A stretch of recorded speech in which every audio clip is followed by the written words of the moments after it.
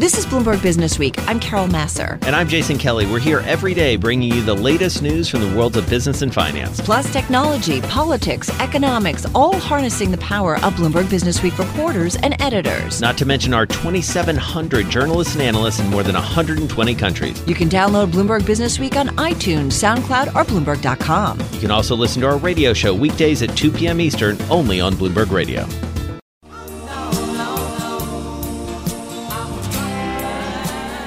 So I have to think that Ashlee Vance, hey, that's his walk-in music in some ways.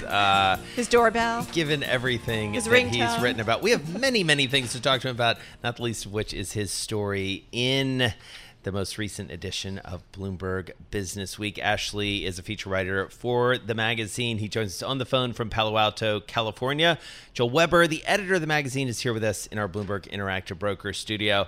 All right, so a small rocket maker running a different kind of space race. Ashlee, all eyes on space, it feels like these days. Tell us about this guy.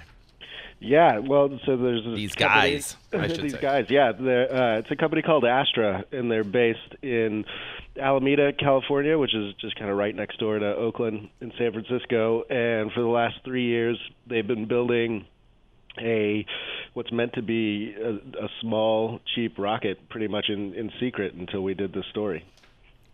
So, Ashlee, talked about the model that they're trying to develop here.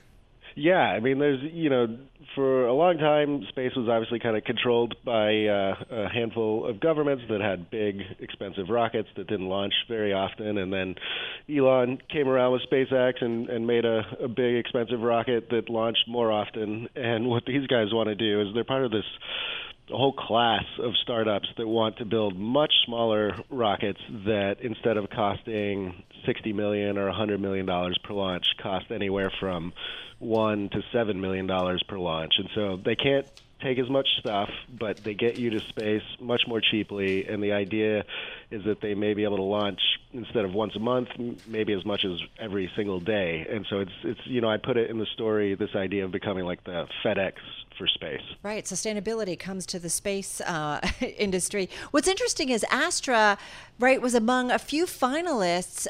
They beat out some really well-known competitors. We're talking about Virgin and some others, right? Yeah, there's this DARPA, the kind of R&D arm of the Defense Department, is sponsoring one of these. They do these grand challenges for various things, and so they have this thing called the Launch Challenge, and the whole idea was to get all these small rocket startups to compete against each other to see who could launch 2 rockets in a very short span of time, a few weeks in between the launches, and dozens of companies applied to be in this. Virgin was one of the 3 finalists as the list got whittled down, and another company called Vector. And so Vector went out of business last year, and Virgin pulled out of the competition, and so now Astra is the last rocket maker standing.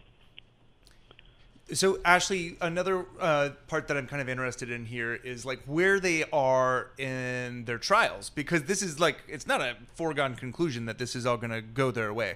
No, not at all. Yeah, I mean, this business is hard. SpaceX took years. Yeah, they blew up their Yeah. first 3 rockets before they finally got one to work. And so, as I mentioned at the beginning, Astra's been operating in secret, but I've been following them during this whole journey. And so they have actually already flown 2 rockets from a spaceport in Alaska that's kind of run by the government, and both of those ended quite badly.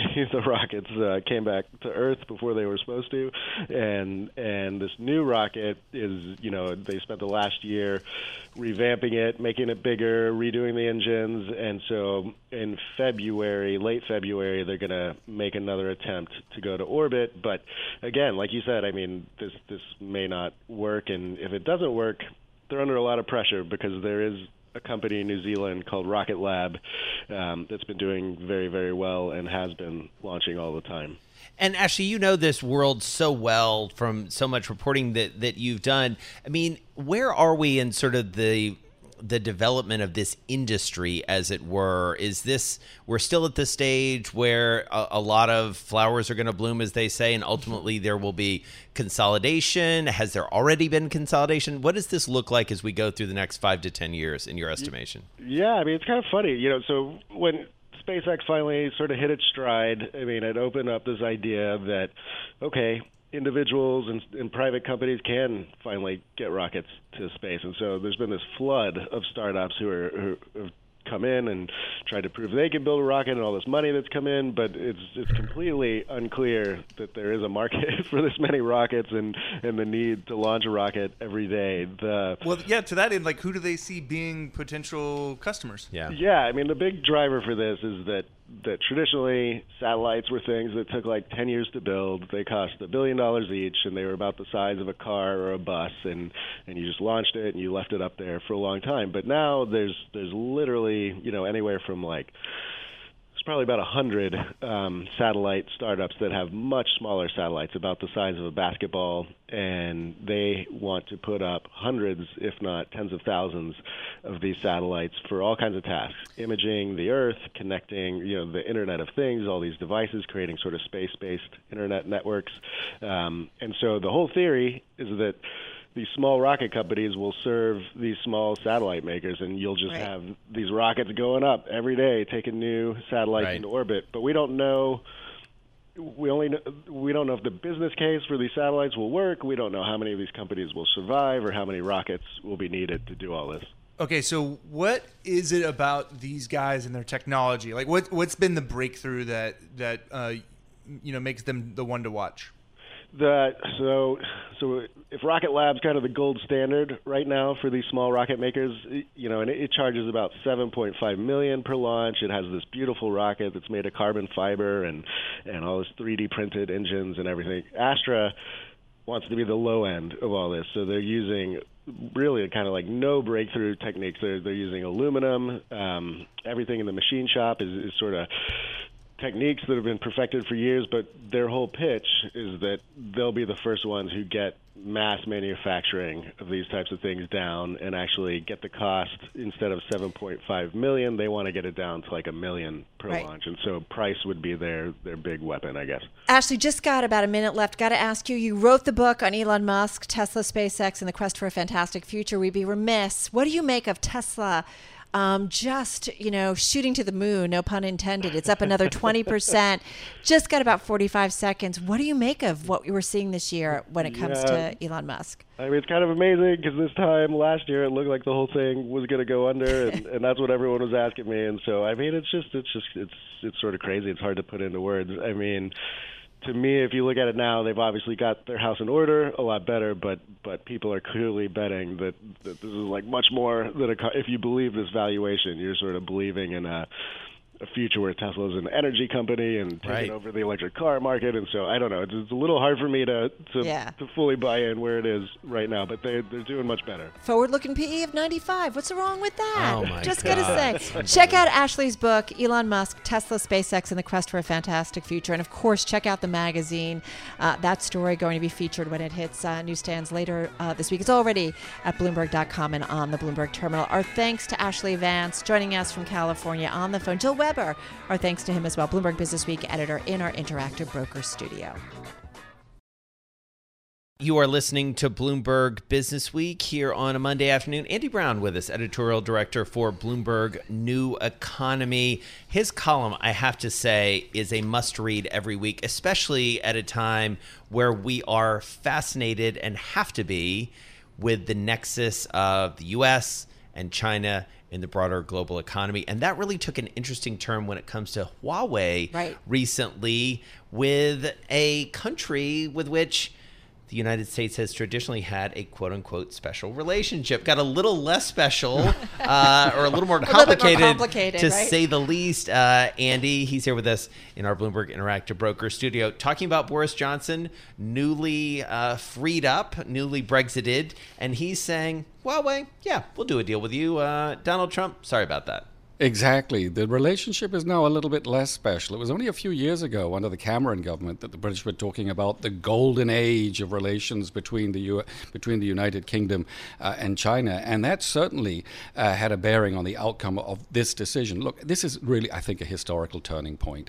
The White House was issuing these warnings about Huawei in almost, apocalyptic terms, right? The message to friends, to allies was, if you go with Huawei, Huawei, you must be mad, right? So Matt Pottinger, who runs China at National Security Council, used a Cold War analogy. He said, can you imagine in the middle of the Cold War, Reagan and Thatcher getting together and say, hey, how about this for an idea? Let's get the KGB to build our comms networks and get a cut price on the deal, right? Crazy. Crazy, right? So, and Britain takes all this on board. Boris Johnson hears this and was like, yeah, we get it. We understand. Huawei is a risk. We're only going to let them, but we're going to let them in, right? And I think this idea that, I mean, it was Henry Kissinger at our New Economy Forum just a few months ago was warning that we are in the foothills of a new Cold War. Well, you know, maybe we're always going to remain in the foothills because it's really going to be incredibly difficult for the United States to put together a coalition of friends and allies to have a Cold War with China. The world is not working that way anymore. Right. If it ever did. Right. Limiting the flow of technology in and out of China. It can't, it's not possible at Sure. this point. So the UK is saying several things. First of all, it's too expensive. They already have Huawei gear embedded in their 3G, 4G network. So if they're going to go with Huawei on 5G, it means they have to rip all that out, and then they're going to have to pay more for presumably Ericsson or Nokia networks. Plus, and here's the killer thing, it's going to offend China. If you're the United States, you can take on China. You can stand up to China. We've seen that, right? Donald Trump, the White House, take on China. We're going to have a trade war with China. If you're the UK, you cannot do that. They need a trade deal with China just as they need a trade deal with the United States. Now they're out of the EU. Now you imagine this. This is Britain. This is, as you say, the special relationship, America's closest ally. If you are a Singapore or a Philippines or a smaller, weaker country, more distant from the United States, you're looking at this and you're also weighing your alliances, your allegiances, and which way you're going to go if you're going to be asked to choose. I also thought it was interesting, Andy, in your column, how you also wrote about Britain really knowing Huawei better than anyone else, that they have really looked at this company from a bunch of different angles, correct? They've ripped apart all the software. They haven't found anything in the software. In fact, nobody has any hard evidence that Huawei has backdoors or that it is, actively planning sabotage or surveillance. The issue really is its relationship with the Chinese state. Would Huawei, if asked, act on behalf of the Chinese Communist Party? And Huawei will say definitively no. The rest of the world, much of the rest of the world says definitively, are you kidding? Right. Of course they would, right? Skeptical. And to say the least. So while we have you, and just the couple minutes we have left, I have to ask you about the coronavirus and certainly the political implications of it, especially in China, because you wrote about this last week, and it feels like this whole notion of the impact on President Xi especially is being talked about a lot now. Well, remind us what you think. So, we have a top-down system in China. And Xi Jinping has concentrated power in his hands beyond any leader since Chairman Mao.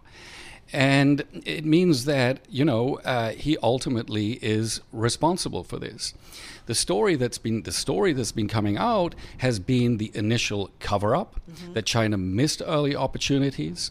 And why is this? Why did lower-level officials not kick it up? Were they afraid to kick it up because it was too politically sensitive? Were they sitting on their hands, waiting for the Chinese leadership to make a decision up in Beijing and then hand it down? Certainly, I think you can say this without any doubt, is that a free media in China would have picked up on these cases and would have had it out there in the public view and in the public mind way earlier on, which would have allowed for a more rapid response. And forgive me, Andy, because I'm going to ask you to be quick, 30 seconds. So is President Xi at risk at all? You know this, country better than most. It really depends on how this whole coronavirus plays out. I mean, there's just so much about it we don't know. I mean, if it all burns out in the next few weeks, look, the government is also doing a great job. They're building hospitals. Right. They've taken decisive action. So, it's a central government that appears to be in control and in command. I think the picture looks very different if this drags on for months, really knocks the Chinese economy, really knocks employment, and does lasting damage to, salaries and livelihoods. All right. We're going to be talking a lot more to you about this, we know, in the coming weeks. Andy Browne, thank you so much. Editorial Director for Bloomberg New Economy, here with us in our Bloomberg Interactive Brokers studio. I'm driving in my car.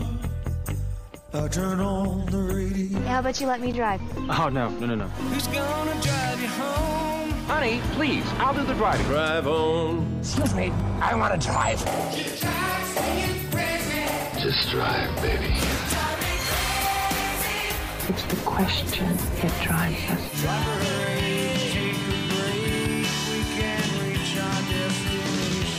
This is the Drive to the Close That funky music will drive us till the dawn. on Bloomberg Radio. All right, it's time now for the drive to the close on an update on the market to bounce back from Friday. What to make of it, all of these different things that we've been trying to synthesize. We're going to put all those questions to Shawn Cruz, manager of trader strategy at TD Ameritrade. He joins us on the phone from Jersey City, New Jersey. Shawn, great to have you back with us. Hey, thanks for having me. All right, so what a difference, I guess 72 hours makes to some extent with the market, because had we talked to you on Friday when we were in Miami, sort of half watching Super Bowl preparation and half watching a meltdown, it felt very different. What do you make of the trade today? I think markets are really just sort of pulling risk off the table going into the long weekend. We had quite a few items coming out over the week when markets are closed that they probably were just sitting by and saying, when things are open again and I can respond to this information as it comes out, that's when I want to have some of that risk on the table. And so we had a lot of potential news that could have come out about the coronavirus. You also had the impeachment trial going on in Capitol Hill.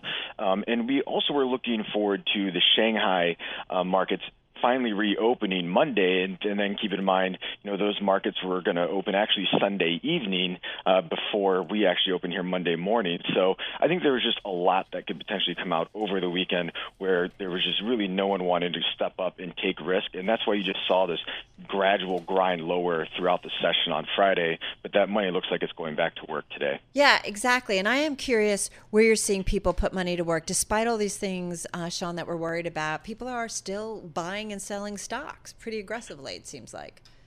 They are, and we see that, not only in our client base, but also if you just look at metrics for retail investors across the industry. But what we see is that during earnings season, there's a lot of individual stocks that get traded. We see activity pick up in some of those names that are coming out and reporting. And what's interesting is really the behavior. So last week, we actually saw a lot of selling in Amazon as it gapped higher, and that was just clients lightening up those positions, maybe taking some profits. And they were also doing it a little bit in Tesla as well. So they were sort of selling into that strength. And then on the flip side of that, when Facebook sold off post-earnings, we actually saw a little bit of buying interest in that name. So that's kind of the ebb and flow for how we see our active trader clients trading around earnings, specific names, and sort of managing their risk levels, and that is scaling in on pullbacks and then sort of taking profits and managing their exposure on strong rallies. So tell me, Amazon, Tesla, were people buying that big time? There was quite a bit of interest in Amazon and Tesla throughout the month of January, and we didn't see them flip to just completely closing out of their positions. I think what they were doing was just taking some profits when you saw just these massive run-ups. And if you look at Tesla once again today, I think there is legitimate buying going on in here. There's a story that there's just a lot of short covering. I don't really even think short covering could do something, cause a move like we've seen out of Tesla. I think there's some legitimate buyers coming in and pushing Tesla higher. And so earnings, you mentioned, specific names. What are the names we should be looking at for some sense of where the consumer is, how investors are generally, feeling about the state of the world? Yeah, I think, when you look at something like that, you want to look at some of the companies that have a little bit more of a global footprint. Mm-hmm. This week coming out, there's some names that are interesting in us. I don't know that they're necessarily anything you can get a strong read-through of what's going on globally. We have Chipotle coming out, Disney, Google this evening could be something interesting to look at. Qualcomm's coming out later this week, and I think the chip makers have been a very interesting space to follow along with, not just this earnings cycle, but over the past year as they try and work out the supply and demand balances. And if you think about the end use cases for a lot of these chips, it is interesting to see what sort of demand they're seeing in their businesses, because they are strong global companies and they have a lot of different applications for their chips. So it's always interesting to dig into those reports and see where the strengths and weaknesses out of the various business units. All right, got to ask you about Tesla, because we've been talking about it all day. We've been talking about it for the last couple weeks. There was a great cover story, I'm not sure if you saw it, in Bloomberg Businessweek a couple weeks ago about the shorts getting burned. I mean, they are just getting chicken fried at this point as the stock just goes higher and higher and higher. How do you, as a trader, read a name like that? So there's something to be said, and there's actually a very popular firm that's really a really big short seller even said that they tend to try and stay away from names that sort of have that disruptive feel to them. That some of the worst, they've gotten burnt the worst on shorting names when they turn out to be disruptive, and they can actually really achieve some of that growth that gets priced in. And I think Tesla is finally actually starting to really deliver on a lot of those promises that you kind of kept getting the sense that we'll get it next quarter. They're finally getting the factories put up internationally. They got the one put up in Shanghai. They're expecting to make similar progress in Germany, and they're starting to hit some of those delivery numbers that for a while a lot of analysts and especially a lot of people on the short side said they would never be able to hit, or they'd go bankrupt before they hit those. So I think that story really came undone over the past month, and you saw a lot of capitulation out of those short sellers, and I think that was the initial move higher. I think a lot of that was short covering, but now, like I said, I think you're getting some legitimate buyers who believe that in further upside ability for Tesla, especially if they can get the plant in Europe up and running and really start adding to capacity. Shawn, would you buy Tesla?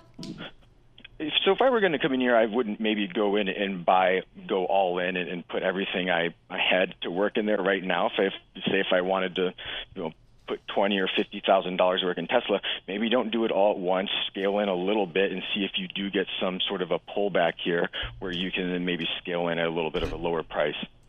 All right, we're going to leave it there. Shawn Cruz, manager of trader strategy at TD Ameritrade, joining us on the phone from Jersey City, New Jersey. What a town. What a town, Jersey City. What a town. Thanks for listening to Bloomberg Businessweek. You can subscribe to the podcast on iTunes, SoundCloud, or Bloomberg.com. You can also listen to our radio show every weekday at 2 p.m. Eastern, only on Bloomberg Radio.